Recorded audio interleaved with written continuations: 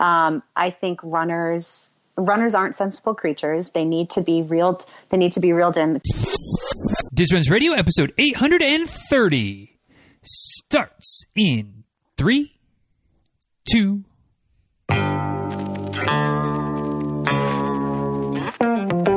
Welcome back to Diz Runs Radio, where I talk with runners from all corners of the running world about running, life, and everything in between. I'm your host, Denny Cray, and it's just about time to head out the door for an easy run and a great conversation. So if you're ready, then I'm ready. Let's get started.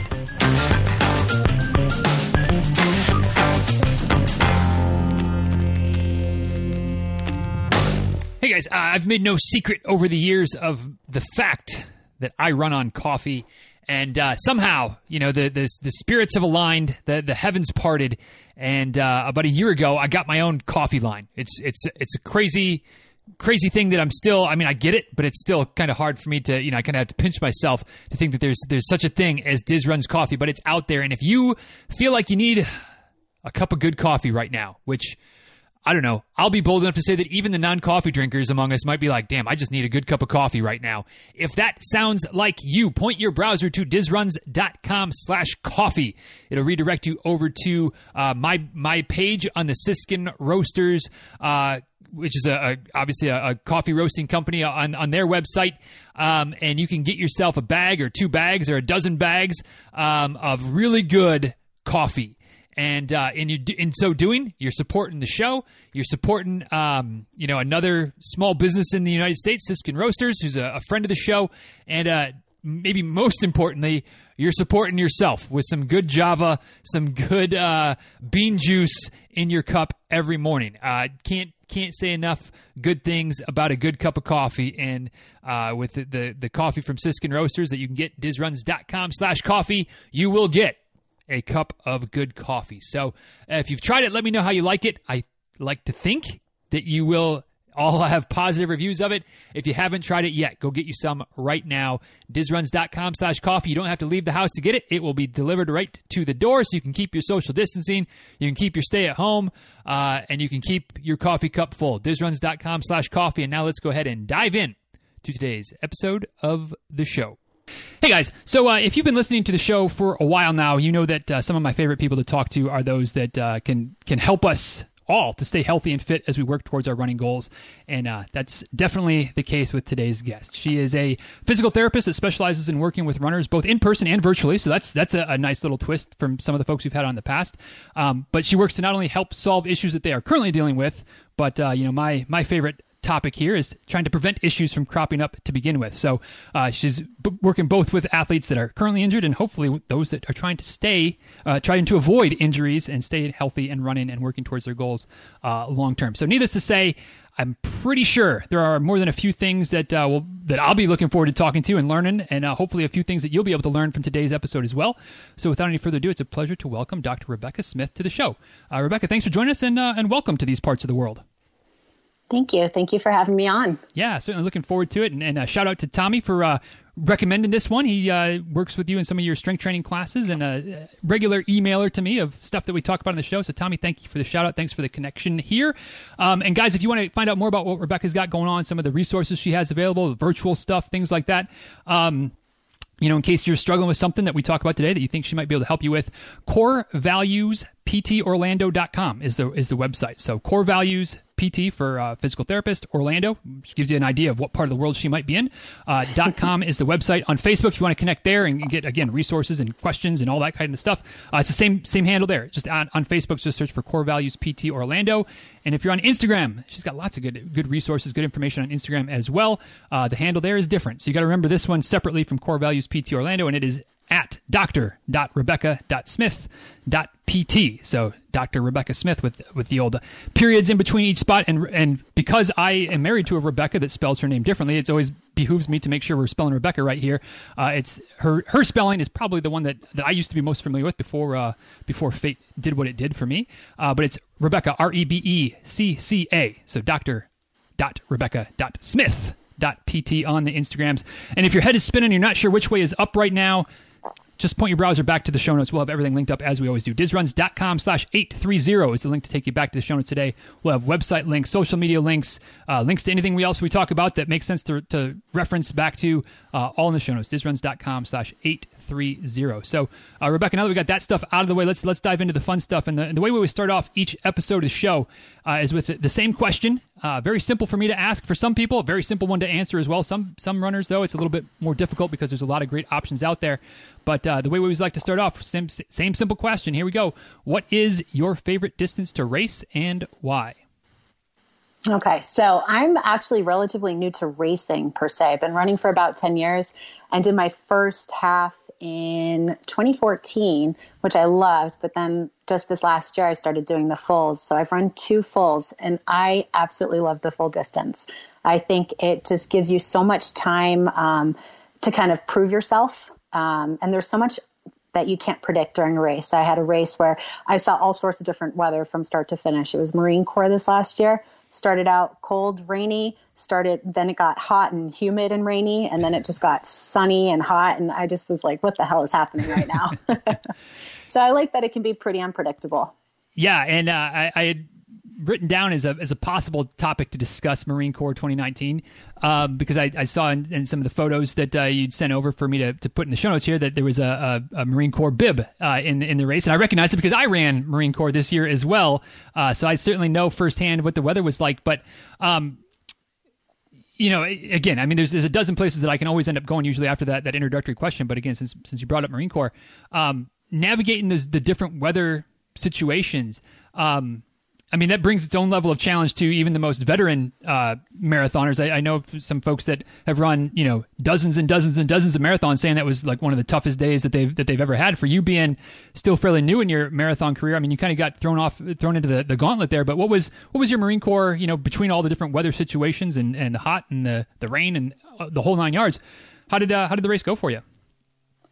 It was not as good as I had maybe thought it was going to go. I think I wasn't as expected for the hills. I didn't train as well as maybe I should have for the hills, so that threw me off, I think, more than the weather. But you know what? The crowd support was fantastic. I was still really excited. It was still a great turnout. And actually, I've only run 2 marathons, and my first marathon was also a huge tropical storm that came through. Mm-hmm. So I've run 100% of my marathons in really bad weather. So I would take Marine Corps in bad weather over any other race any day. So it wasn't too bad. I did see a lot of people with some pretty kind of interesting hacks. I saw people, walking around barefoot, carrying their shoes in a plastic bag. I saw people covered in trash bags. I saw people, with shower caps on their hats to keep their head dry. But, at the end of the day, you're going to be wet, you're going to be squishy, you're going to be soggy. So I didn't really take any drastic measures to kind of protect myself from the rain. And, you just go in it expecting that. You use a lot of body glide, make sure you're not going to get any injuries that way, and just have fun with it. Yeah, that was something that I've run a few races in some pretty good weather like that. But note to self, if you're 2 for 2 with rough weather, don't sign up for races with Rebecca anytime soon. Let her prove herself that she can run a race or run a marathon at least when the weather is cooperative. But it always kind of makes me chuckle a little bit, even though I think I probably do it as well. But like that whole trying to like avoid the puddles or avoid the water, try to stay as dry as possible when it's like, I mean, you're running 26 miles or 13 miles or whatever, 3 miles if you're doing just a 5K, but it's raining out. Like, you're going to be wet. So, if you're wet for a few extra minutes because you didn't have every layer covered as possible in the start line area, I mean, I don't know. Sometimes, like I said, it makes me chuckle, but I know I'm guilty of trying to dodge puddles here and there too until finally you just go the hell with it and just start trudging through and not worry about it anymore.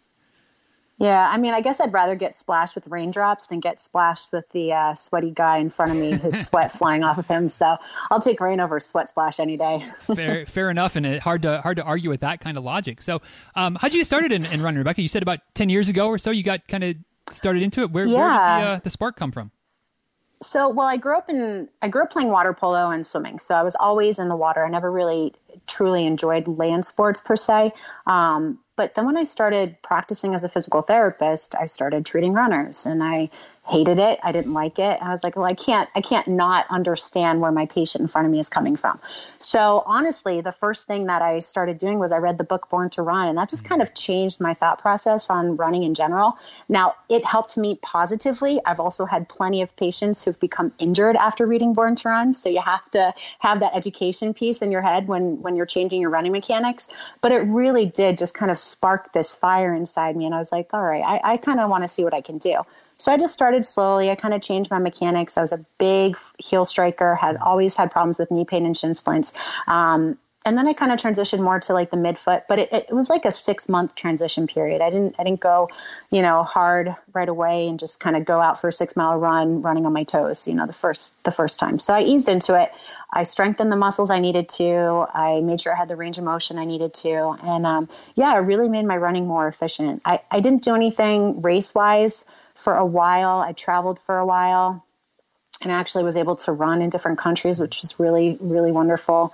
And I signed up for my first half, I think it was maybe a few months before my wedding. And I was like, oh, maybe I'll try to slim down a little bit more, get a little more kind of competitive with it. And I loved the race. I thought it was really fun. I loved crossing the finish line, getting a medal, feeling proud of myself. So I was like, yeah, I'm hooked.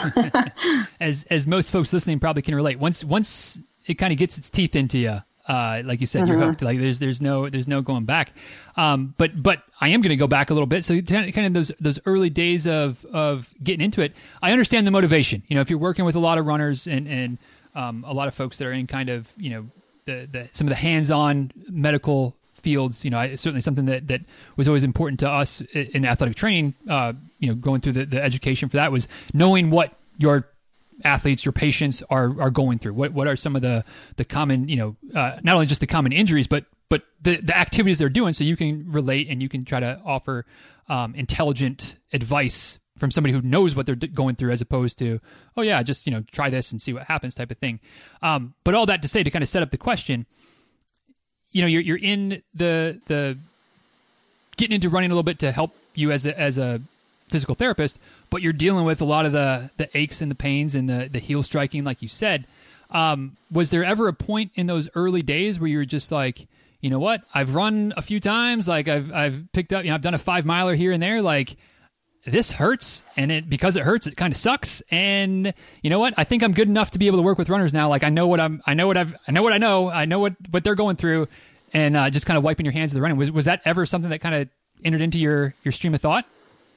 Not at all. I never want to give myself only half of what's available. I don't want to sell myself short. So I know that there's a way to run properly, and I know there's that wall you have to push through. And so I wouldn't ever want to stop short and be like, well, I hate running. It didn't work for me, but let me help you with your running. Like that's so hypocritical. Now, you don't have to be, an elite cyclist to be able to help, a cyclist with their injuries. But I think you can't absolutely hate an activity and not understand it and not how to work through, the musculoskeletal side of it while trying to treat that patient population. I just don't think it works. And that kind of, I think I can extend out this logic, but obviously correct me if I'm wrong. One of the things I noticed on the website when looking through it a little bit and preparing for our chat today is I think it said something along the lines of, I'm not just going to tell you can't do you can't run because you've got this running injury. Like we're going to work with it and figure out how to make it work. So I assume that there's kind of some that kind of goes into it as well, because you love running now, you figured that out. You recognize that if a runner comes to has a problem, they come to you for help and helping to find a solution. That trying to just tell them, hey, just don't run for 6 weeks when it's something that isn't serious enough that really is the best course of action, is probably not going to work well, probably may not make them be the best patient, which is going to make for the results not be what you want. So it all kind of spirals down when you go into it with that type of an attitude. Yeah, no, I think runners are exactly that. They're a runner. They become this identity as a runner. And when you take that away from people, they lose that sense of identity. They lose that sense of community. So if you can provide even some sort of, semblance to their normalcy, then they'll love you 1,000 times for it. If you can get them to run even just 100 yards at a time or just a few miles here and there, and keeping that identity as a runner, it really makes a huge difference. And like that therapeutic alliance and them buying into you as a clinician. Because if you just tell them to stop, they're going to walk out your door. They're not going to come back. And then they're going to think physical therapy doesn't work, or they're going to think you as a provider doesn't work. And that's not the case. There are providers out there who understand what you're going through. And my goal as a physical therapist is to know how to maintain an athlete's fitness and performance while rehabbing around a specific injury. So I will never tell someone, I will very rarely tell someone. Choose your words carefully. Let me change that. I will very rarely tell someone that they have to stop running. And I'll never tell someone that they can never get back to running. Right. It's never an end all be all. There's always ways to work it back into their life. You just got to find the right formula. Right. Kind of, staying along some of the same lines, but shifting the focus just a little bit, maybe even going back a little bit farther. But what was the impetus to get into the PT world? Was that something that's always kind of been, I know for me, I can remember, like 10 years old, like I wanted to be, like I recognized I wasn't going to be a professional athlete, but I really liked sports. And so like, hey, here's a career path that I could go down, that would still keep me around athletics, still kind of keep me in the locker room type of situation and be around sports. And who knows how far I'll take it and what it ended up being, but that was kind of the spark for me. What about you? Was there a similar thing, or how did you fall into, or maybe not fall into, but how did you choose the path of physical therapy for your career? Yeah, absolutely. So I grew up an athlete. I was always kind of like that tomboy running out, playing with the guys, doing sports. I found swimming. I was very good at swimming from an early age, and growing up in Florida, it was easy for me to do. And I found water polo in high school. That became my life. That became my identity. I played water polo in college. And I actually hurt my back my freshman year of college and went to physical therapy. At the same time, I had entered college as pre-med. My dad is an orthopedic surgeon, so I was always surrounded by that medical field. And I absolutely loved medicine. I would walk around the hospitals with him. I would shadow with him at his office. I would go into surgeries with him and observe. So I really loved the medical side. But when I was a freshman, I was kind of balancing the thought of me being a woman and wanting to have a family someday and wanting to have a work-life balance, and then kind of seeing the relationship that my dad had as an orthopedic surgeon and then as a father. And he was absolutely an amazing father. He did everything he could to be at our games, to come home for dinner, but it was still hard. He was on call weird hours. He was always working. So I was like, is this really how I want to see my life? Do I want to be 27, 28 by the time I'm, starting a career? So like I said, I hurt my back, started physical therapy, and it just, all the pieces fell into place for me to feel like this was a perfect career path for me. Gotcha. So, you kind of fall into it a little bit because of an injury, which funny how that works out. You get exposed to not only to what physical therapists do, but hopefully to the impact that they can make to the athlete to help you get back to your competition, your sport of choice. And then how did you end up? I know that because you were working with a bunch of runners, that's kind of how you got into running. But how did you end up in a situation where runners were a pretty regular group of the clients that you were working with? I think it just kind of happened by chance based on the locations I was working in. So I was in Washington, D.C. for a few years, and I was part of the sports medicine clinic there.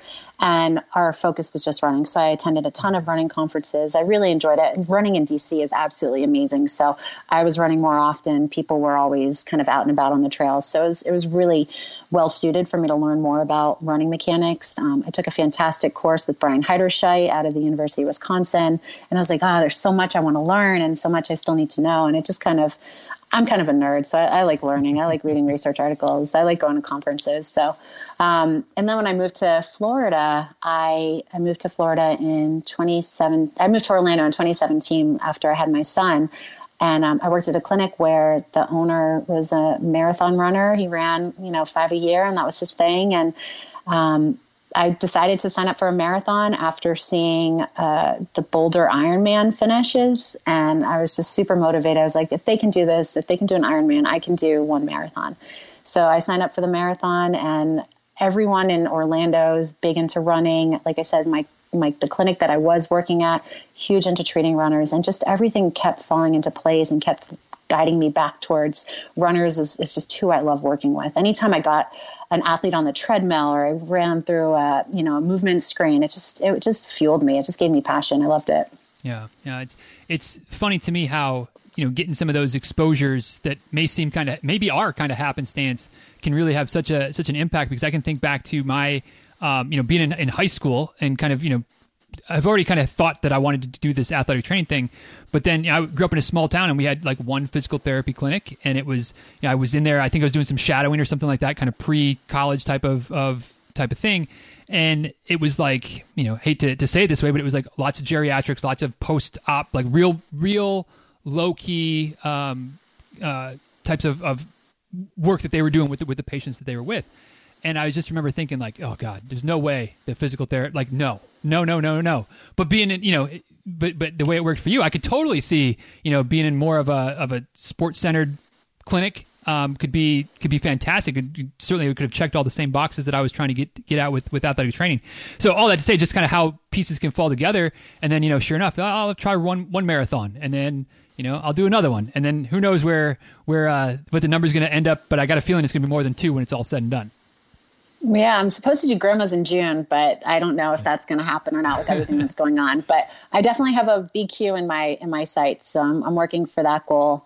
But yeah, just going back to what you said about like the physical therapy clinics in general and like a huge geriatric population, or, just some sick people. So I was learning a lot about runners, but then the clinics that I was working in, you'd get a few every once in a while. Mm-hmm. So I wasn't really able to harness that passion. So that's why I kind of opened up my own practice. I wanted to treat the patients that I wanted to treat, and I wanted to treat them the way I wanted to treat them. So if I have, Gladys, who's 90 on the table, and then I have, Beth, who's 42, running a marathon, and she wants me to, go out with her to the treadmill, I can't leave Gladys on the table by herself. So there was a little bit of restriction in terms of how far I could take each patient. And, when you have 3 patients at once, and then one of them is a runner, you really want to give them that undivided attention. And sometimes it's just not available. So now I open my own clinic in September, and I'll have people there for an hour and a half to 2 hours sometimes. They're scheduled for an hour, but sometimes, we just keep talking. We just keep going over passions. By the time I get them on the treadmill, an hour's already passed. So it's just something that I'm so passionate about. And the being your own boss is pretty cool, because you can't blame anyone if something goes wrong except yourself, and no one can get mad at you for doing things your way. So I'm really happy I started my own practice. Yeah, that's awesome. And that kind of brings me to a couple of questions, or at least one question. We'll see where it takes us and where that causes me to come up with the next question afterwards. But for those that are listening that hopefully right now don't need the services of a personal trainer, of a physical therapist, but at some point down the line, maybe they do. Some people might be from a town like I was, where there is one PT, and that's pretty much it. So, not that there's anything wrong with that, but can you speak to maybe the benefits, the pros, cons of if you live in a place where you have options, maybe making the effort to go see a PT that does specialize in, at least in working with like athletics population, and even more so if they have the opportunity to somebody like yourself who really specializes in runners. And again, not to slam the other PTs out there, but just being able to work with somebody who really gets it, for lack of a better way of saying it, of what us runners are going through, versus somebody who's maybe not a runner themselves or doesn't work with a predominantly active running type of client set. Yeah. I think it's tricky, because you definitely, a lot of people there, I'm like, how did you find me? Like my last job, how did you find me? Oh, well, you popped up on Google, or my doctor sent me here. I really was looking for that person who sought me out because they knew the quality of the services provided. The reason I think that's important is because you can just end up wasting your time doing just generic exercises, going to a clinic 2 or 3 times a week, spending an hour there, whatever your copays are, and not necessarily getting to the root of the problem. So I had an athlete a few weeks ago come in, and she was just having really bad calf pain, and she was concerned she had a tear, and she had a triathlon coming up the following week. She had been to physical therapy. She was doing all these calf exercises and stretches. And I asked her, I was like, did anyone get you on the treadmill and watch you run? And she said, no one's ever talked to me about that before. I got her up on the treadmill, and she was just pogoing toe off, toe off, toe off, toe off. And she wasn't, her forward momentum was limited, and she was just, getting excessive height. So we just worked on her mechanics a little bit. and she never needed to see me again. It was just an efficient, this is what we need to focus on type session, where she had been to physical therapy for 4 weeks prior and hadn't made any gains. So I think just taking the time to kind of do that research, make sure you're going to see someone who really knows what they're talking about so that it's efficient for you and you're not wasting your time and your money. Because it's frustrating if you have to, if you're dealing with pain for 4 to 6 weeks, or you have to stop running for 4 to 6 weeks and you're not making the improvements that you need to make, that's frustrating. I don't want that for anyone. Yeah. And especially I was just going to say, and if I can't help you, I'll definitely try my hardest to find someone who can, because I don't want to waste your time either. Right. Well, yeah. And I was going to add on that, which you kind of hinted at, but like you're doing everything they're asking you to do and you're not seeing any progress. Like talk about, it's one thing to be frustrated, but you feel like you're making a little bit of progress, but it's another thing when like nothing is, and we just keep doing, the same thing. And again, maybe that kind of goes back to, like you mentioned earlier, with you're seeing three patients at once. So it's like, you can't, just from a time management perspective, like you can't give as much individualized attention because you're juggling 3 different people and the machine's beeping over here and you got to take care of this thing over here and you just got too many proverbial plates up in the air. Talking about with using this one particular example of kind of pogoing and staying on her toes with her running. This is something that I feel like I've had these conversations with a couple folks before as well, and I would love to maybe dive into a little bit more. So, and I'll set the table a little bit for the listener, and also so you kind of which where I'm coming at with my question. But there's a lot of talk, so maybe not as much as there used to be, especially you mentioned Born to Run earlier, and the idea of heel striking causing a lot of problems, and so maybe switch into more of a forefoot strike, midfoot strike, either or, but definitely trying to avoid the heel striking. But sometimes what can happen, and I've seen this, and it sounds like this is what the lady you just mentioned was dealing with, is almost confusing the idea that, like, I don't want to land on my heel, but that it's okay if my heel still touches the ground. Like, I'm not trying to run on my tiptoes. So, again, for lack of a better way of asking the question, what is, when somebody is trying to maybe avoid heel striking, if they're having some problems, they're trying to change that up, why is then maybe defaulting to running on your toes with not letting the heel come down? Which I'm trying to ask this question in a way that makes sense, but also, and I'm also obviously struggling with that. But why is those two extremes? Why is maybe the happy medium, or the middle, more of a happy medium? For lack of a better way of asking the question, I'll just shut up now. And then if I think of a better way to ask the question, I'll ask it again. But I hope you know where I'm going with it. Heel striking, we don't like. Running on your toes, also not good. Why?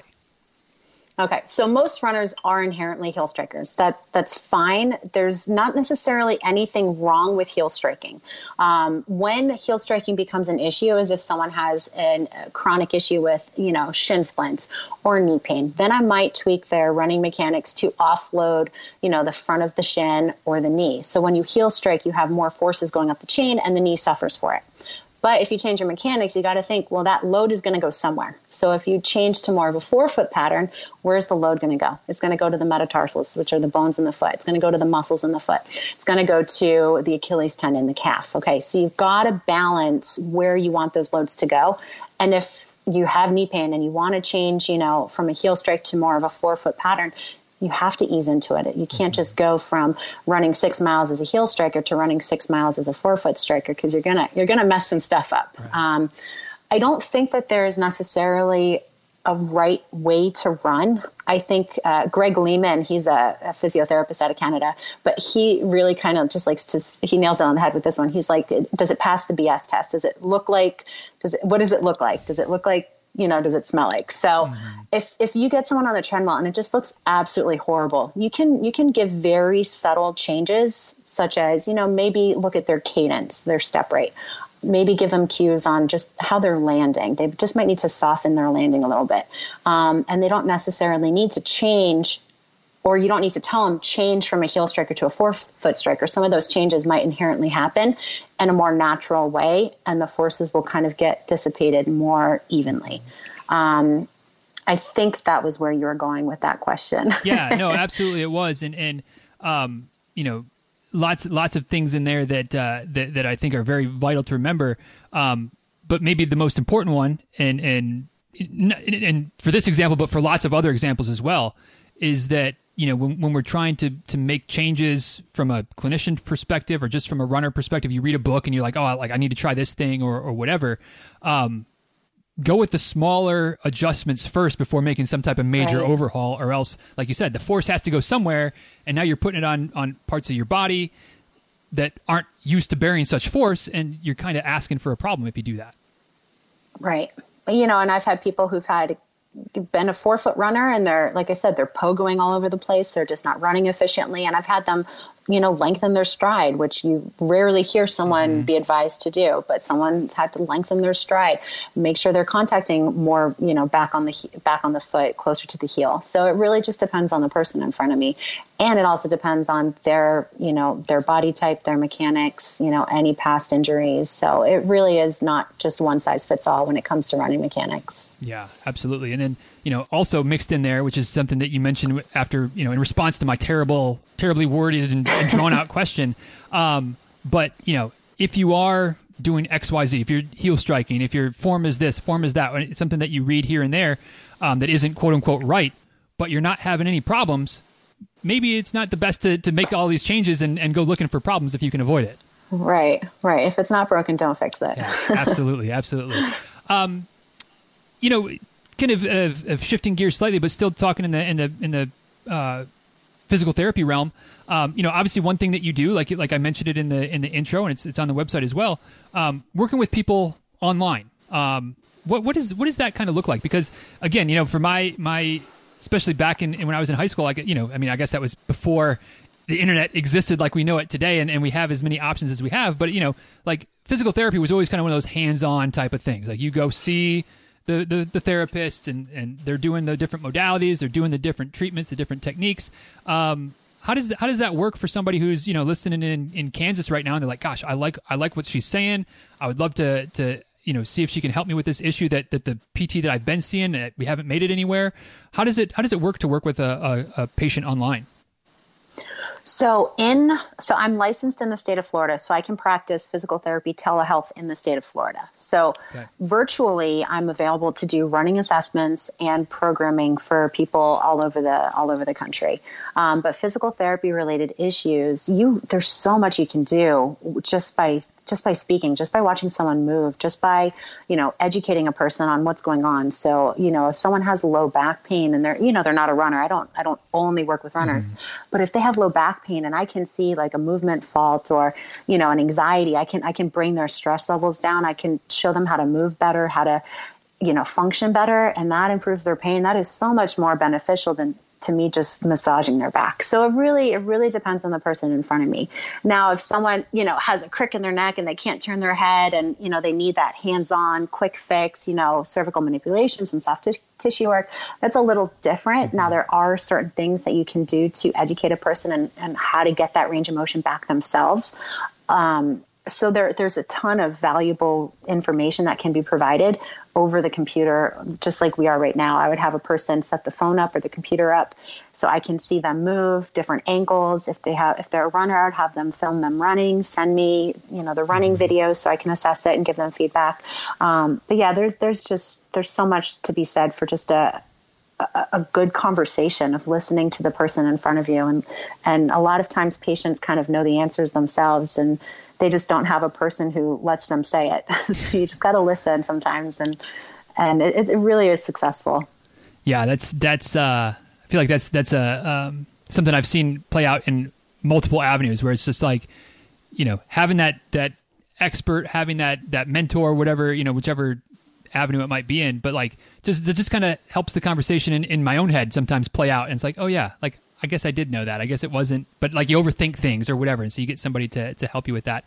Another thing that I know you offer, and I think this is what Tommy has worked with you with, which is how we got set up to begin with originally, was is working with runner focused strength training. And anybody that's listened to the show with me for a while knows that I'm a fan of strength training. I'm a believer in it. I think it's very valuable. And I think it's something that at least in the past and probably still in the present, too many runners neglect it as non important. And I'm a runner. I run. That's it. So maybe starting a little bit broad, but then narrowing in as we go a little bit. I feel like I've asked this question to just about every personal trainer and physical therapist and running coach that has a bent towards the benefits of strength training over the years. But in your words, because I know sometimes people tune me out, but they listen better to folks that are a different voice. Why is strength training so important for us as runners?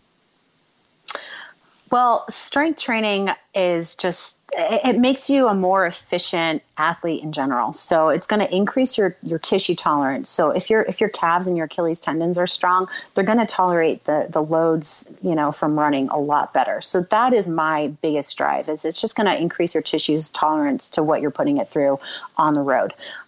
Cross training is just so important to kind of take some of the load off of the repetitive plyometric nature of running, but then also still provide, stimulus to the legs and to the muscles involved in running. I think runners aren't sensible creatures. They need to be reeled in. Chris Johnson likes to say that. They need to be reeled in, and sometimes getting them on a strength training program really opens their eyes up to what their limitations are. And they're like, oh, right, I am human. I am a little bit weak in this area. I'm not as efficient as I could be. And so I think it's a humbling experience as well. I'll have, some people in the class are Ironmen and they can't stand on one leg. I'm just like, how do you cross the finish line? So it's nice to kind of bring people in and realize, oh, I can't stand on one leg. How much better would I be at racing if I could do my balance exercises, if I had more strength in my Achilles and my calves? Like how much better would I be performing if I could maintain an upright posture, if my back and my core got stronger? So I think it's important in that respect. I would love to say that strength training decreases injury risk, but the research just doesn't support it. I do think that it just makes you a stronger, healthier, more resilient runner in general. But there's a lot that goes into injury risk just beyond like the physical nature. So the training load, and then also what you're doing outside of the road that is impacting your ability to recover. Right. Did that answer? No, yeah, absolutely. That's a great answer. One thing I'd love to unpack a little bit more, you mentioned the balance, but you said that that you see some people in the strength training classes where kind of think they're almost invincible, or there's this, not to say that they're not, but that this is a great athlete, like an Ironman. I mean, I think of an Ironman, that's pretty darn good athlete, well-rounded, but then they get doing some exercise and it's humbling a little bit. Besides balance, what are maybe a couple other areas where, pretty much anybody listening right now can just, check their balance and be like, oh, like either I'm fairly stable or I'm not. Are there some other pretty simple tests or movements or things like that we as runners might think that we're pretty well fit, but then, like you said, what are some of these humbling activities that really kind of show that maybe we're not in as good of balance as we think we are? Yeah. So my two, that's always like the gotcha moment, is just a single leg heel raise. Like if you can't do 20 in a row on one leg, maintaining the same height and maintaining the same tempo, that should be a goal of yours, 3 sets of 15 to 20 reps. But then also the side plank with a leg raise, you really should have that lateral hip control to withstand the forces that are applied to it during running. And people really cannot side plank with a leg raise. So that's also something that's really like, woo, eye-opening. Yeah, and I'm thinking to myself right now, like, I think I could handle the toe raises. That would be, it might be, those last couple might be a little wobbly, but I think I could get there. But yeah, I can do a side plank all day, but raising that leg up, that's... Exactly. So adding that leg raise really changes it. How so? I mean, can we, and again, recognizing that we talked about before we got officially started, that we can't get too technical maybe into all of the craziness and the terms and the anatomy and whatnot, but what is it about raising the leg that A, increases the difficulty, and B, why does working to improve that help us as runners? Yeah. So if you can imagine yourself in the side plank, you're on your elbow and you're on your both feet. So no leg raise. You have the lever of the top leg and the contact point of the foot on top of the other foot. So that's taking a lot of the body weight away from just the bottom leg. When you raise that leg up, all of the body weight is now being distributed between the contact point of your elbow and that small contact point of your foot, as however tall you are, however far away that is from each other. So there's a lot more load going through that lateral hip than if you just have your foot down, your other foot down. Why is that important? So if you think about running, every time you land and your foot is going forward, you're not just going forward and back, but you also have that frontal plane alignment.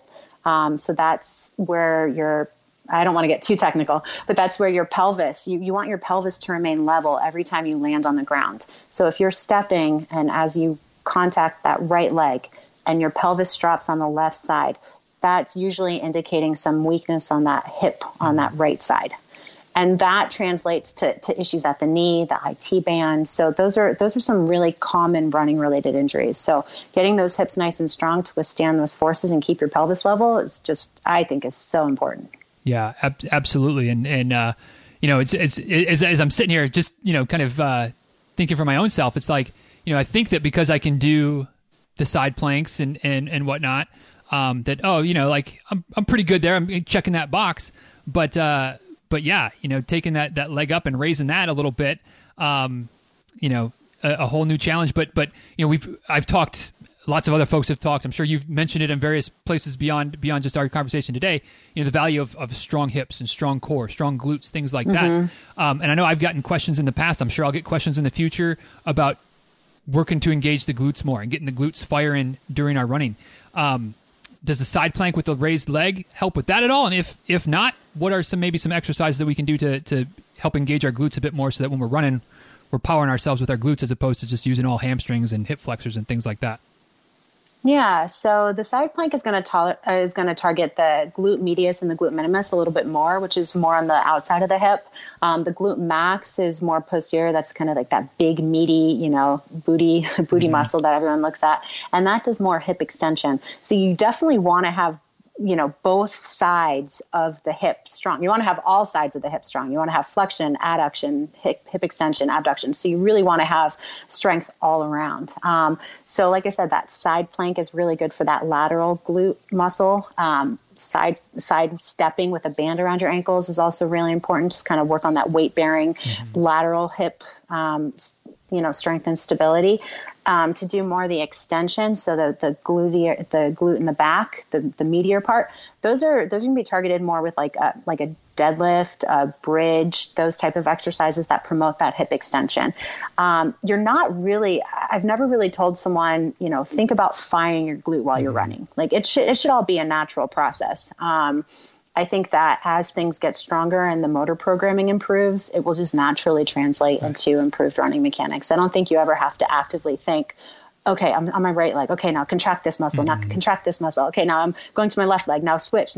It just kind of flows. But as you get stronger in the muscles, yeah, like I said, that motor programming improves. It will just happen naturally. Gotcha. That's a good thing. A lot of us, at least, you go running to try to help quiet the mind. And so if you're trying to think about too much about fire this, fire that, kind of defeats that purpose. But yeah, doing some of those exercises, like you said, the bridges, the deadlifts, things that you feel in the glutes the next day, like those are the things that are going to help your glutes to fire more when you're running without thinking about it. You just have to do them. Exactly. Kind of, I think maybe getting close to wrapping up here today, but at least one more kind of strength training-ish question, and again, kind of continuing to narrow down a little bit more from where we started.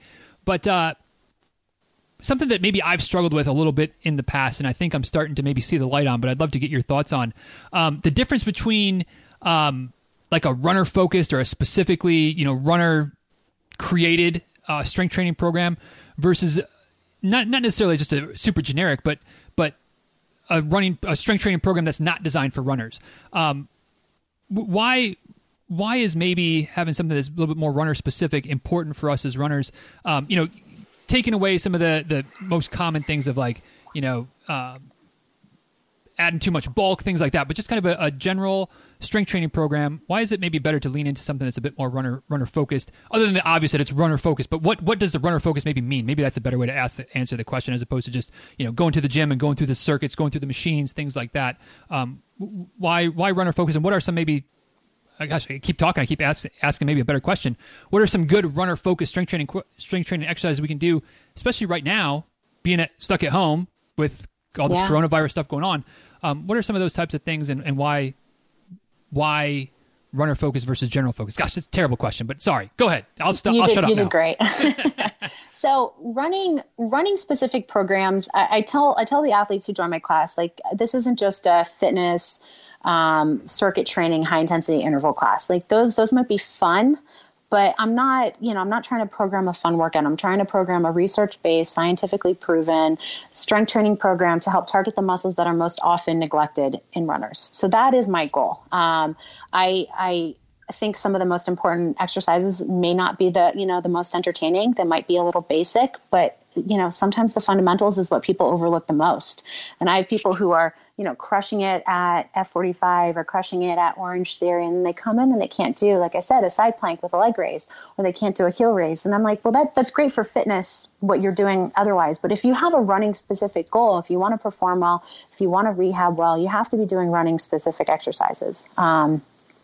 So some of the ones that I'll always make sure are hit are, like I said, I'll always have the class end with like a heel raise and then a reverse, like a toe raise for the shin complex, because you need to keep the calves and Achilles healthy.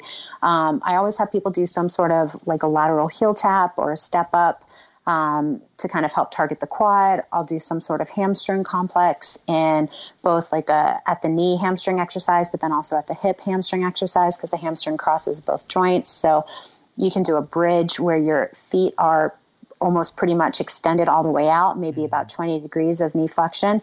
And you do a bridge, you're going to feel that in a very different place than if you do a bridge with your knees bent towards and your feet are touching almost your butt. So that will target the hamstring a bit more. Those are great for people who have chronic like hamstring, tightness, quote unquote, or like tendinopathy injuries in the past. When the equipment's available, I really think deadlifting is a great exercise. And I think it's important because it's a functional activity. So deadlifts and squats, you're not only training the runner to run, but you're also training them to sustain and withstand the forces of life. So you don't ever want someone being ready to run a marathon next week and they hurt their back lifting up their laundry basket. Right. So you also have to train them for life. So pushing, pulling, squatting, standing, all of those exercises are important. So yeah, if you have a kettlebell or a couple of weights at home, doing some deadlifts, doing some squats, bridging, side plank, it really doesn't need to be too complicated. I think people get very distracted with that shiny new object or that shiny new exercise. And it just almost takes away from the fundamentals of running. Running is a very pretty much basic movement pattern. And if you get too complicated, you kind of move away from the essence behind it.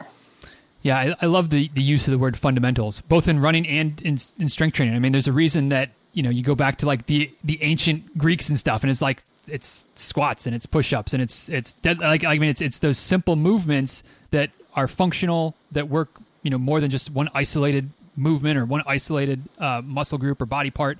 Those are the things that I think are I agree that are the best types of things to focus on. Do you have any resources, anything like that we can point people to? I know that you can do some online work with them as well, but anything that's available on the website or social media, things like that we can make sure to highlight as well? I have, my website. I'm still in the building phase of my business. So I'm really starting to try to focus on my content building side. Mm-hmm. So working on blog posts, Instagram posts, but a lot of like the resources that I look at, I love Matt Fitzgerald and his books. I love Chris Johnson. He's on Facebook as Zarin PT, and he has a Facebook group called The Runner's Zone. They're just two really fantastic resources that I found to be very helpful in my practice. The running podcasts in general are really helpful. I love just listening to a podcast, going out for a run, finishing my run and not even realizing I'm just so in tune in the podcasts. But yeah, there's a lot of great resources out there. If anyone has any specific questions, anything in particular, they can reach out to me. It's probably too much for me to remember off the top of my head. It's all right. Just wanted to make sure there wasn't something really like, oh yeah, I've got this video thing or whatever. Like, it would point people to it. Yeah. But yeah, lots of good resources out there. Unfortunately, I'm still building up my content. I just did a webinar, or it was supposed to be a workshop, just the Resilient Runner. It was an hour plus, maybe just a little bit longer than an hour on Saturday. It was supposed to be in person, but we did Zoom. So if anyone is interested in that, they can email me. I recorded that Zoom meeting. So yeah, just resiliency. So not just strength training, but also what are you doing off the road that's, contributing to your recovery or your injury risk, right. Whichever way you're looking at it. Yeah, and that's a whole nother topic that we could get into if we had some more time. Maybe we'll do this around two at some point, because I have some thoughts on that stuff as well. But definitely would encourage you guys to make sure you're following Rebecca and check out the website as it continues to flesh itself out. I mean, I know firsthand that those things don't happen overnight, but the library starts to gets built one book at a time, and so no doubt in my mind that there's going to be plenty of resources to come. So encourage you to keep checking that stuff out. And Rebecca, as we're wrapping up today, one last final question that's not as specific to any physical therapy things or strength training or anything like that, but just kind of a general, call it the philosophical question to wrap up with, just kind of something open-ended here at the end. But would be curious, in your years of running now, and you kind of really getting into the sport, falling in love with the sport of running. I'm of the belief that running can be a great teacher. I've learned a lot about myself, about life, about other people during my years as a runner, and would be curious if there's a lesson or a takeaway or something that you've learned as a runner that kind of helps you in other areas of your life. There's probably more than one, but if there's one that we could kind of close with, something that you've learned as a runner that kind of helps you as a physical therapist, as a spouse, as a mother, just as a person in society. Anything's open game here. So what have you learned from running that's helped you in your life as well? Running has just taught me to be patient and just know that I have literally no control over anything that happens in my life. So one day I'll wake up to run and I feel sick, or one day you go out, and it starts lightning, here in Florida, that happens often, or you have a perfect week scheduled and then your son, is sick and throwing up all night. So it just, you can't predict anything. You don't know what's going to happen. You just have to roll with the punches. You have to stay calm. You have to stay appreciative, and just being really grateful for what you do have, in your life, and being able, every time I'm able to lace up my shoes and get out on the pavement, I'm just so grateful for that ability and my health. And it's just really, I think that's the biggest thing. It's taught me to be grateful. Yeah.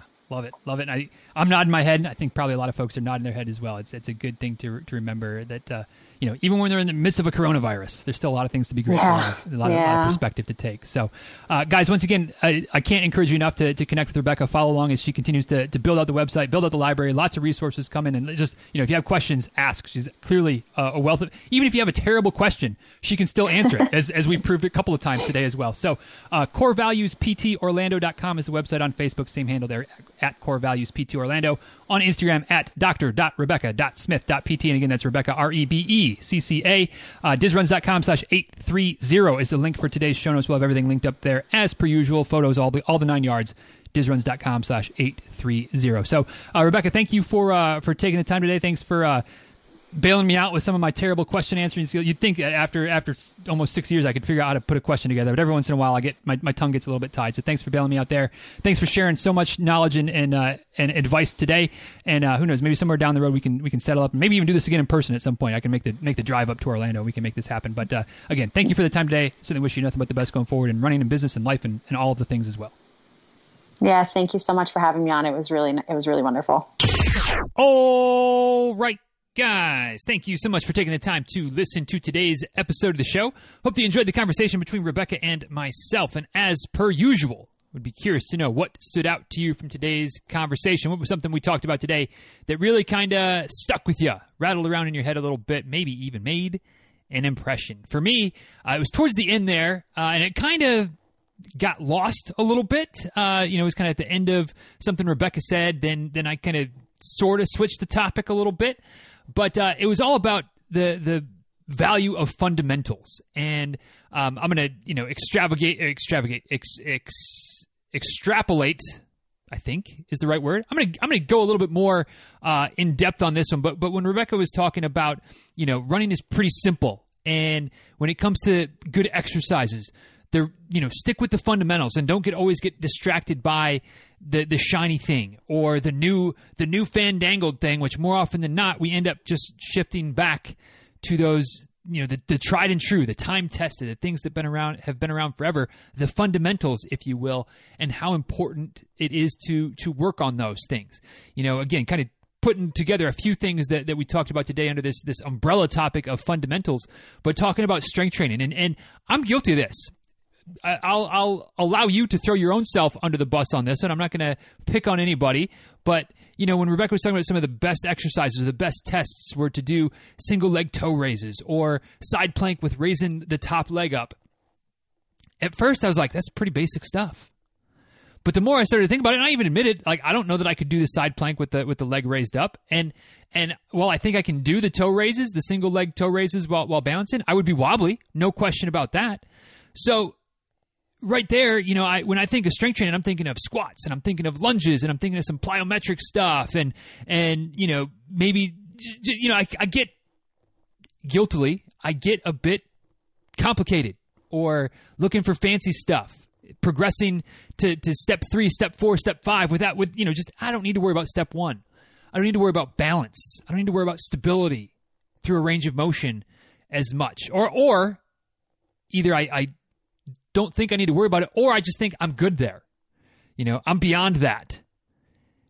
When more often than not, if we go back to the basics, back to the fundamentals, we're probably not as strong there as we might think that we are. Maybe there's some mobility issues that you look past, but you could work on that. I know I can. Maybe there's some stability issues that you look past, but maybe if you worked on that, it would make something else easier, better, more effective. I know that's also the case for me. So it was just kind of that, even though it was kind of something that almost got lost, I think, in the flow of the conversation, there was a little bit of a current, a little bit of a theme about don't overlook the fundamentals. Don't overlook the value of the fundamentals because they're important. They're important. And I think sometimes we think, I've been running for 3 years, 4 years, 6 years, a decade, 2 decades. I don't need to worry about the fundamentals as much. I don't need to worry about my balance. Well, maybe if you worked on your balance, that would prevent an injury. It would propel you forward to a new PR. Something just as simple as working on your balance or a side plank or whatever, working on those fundamentals.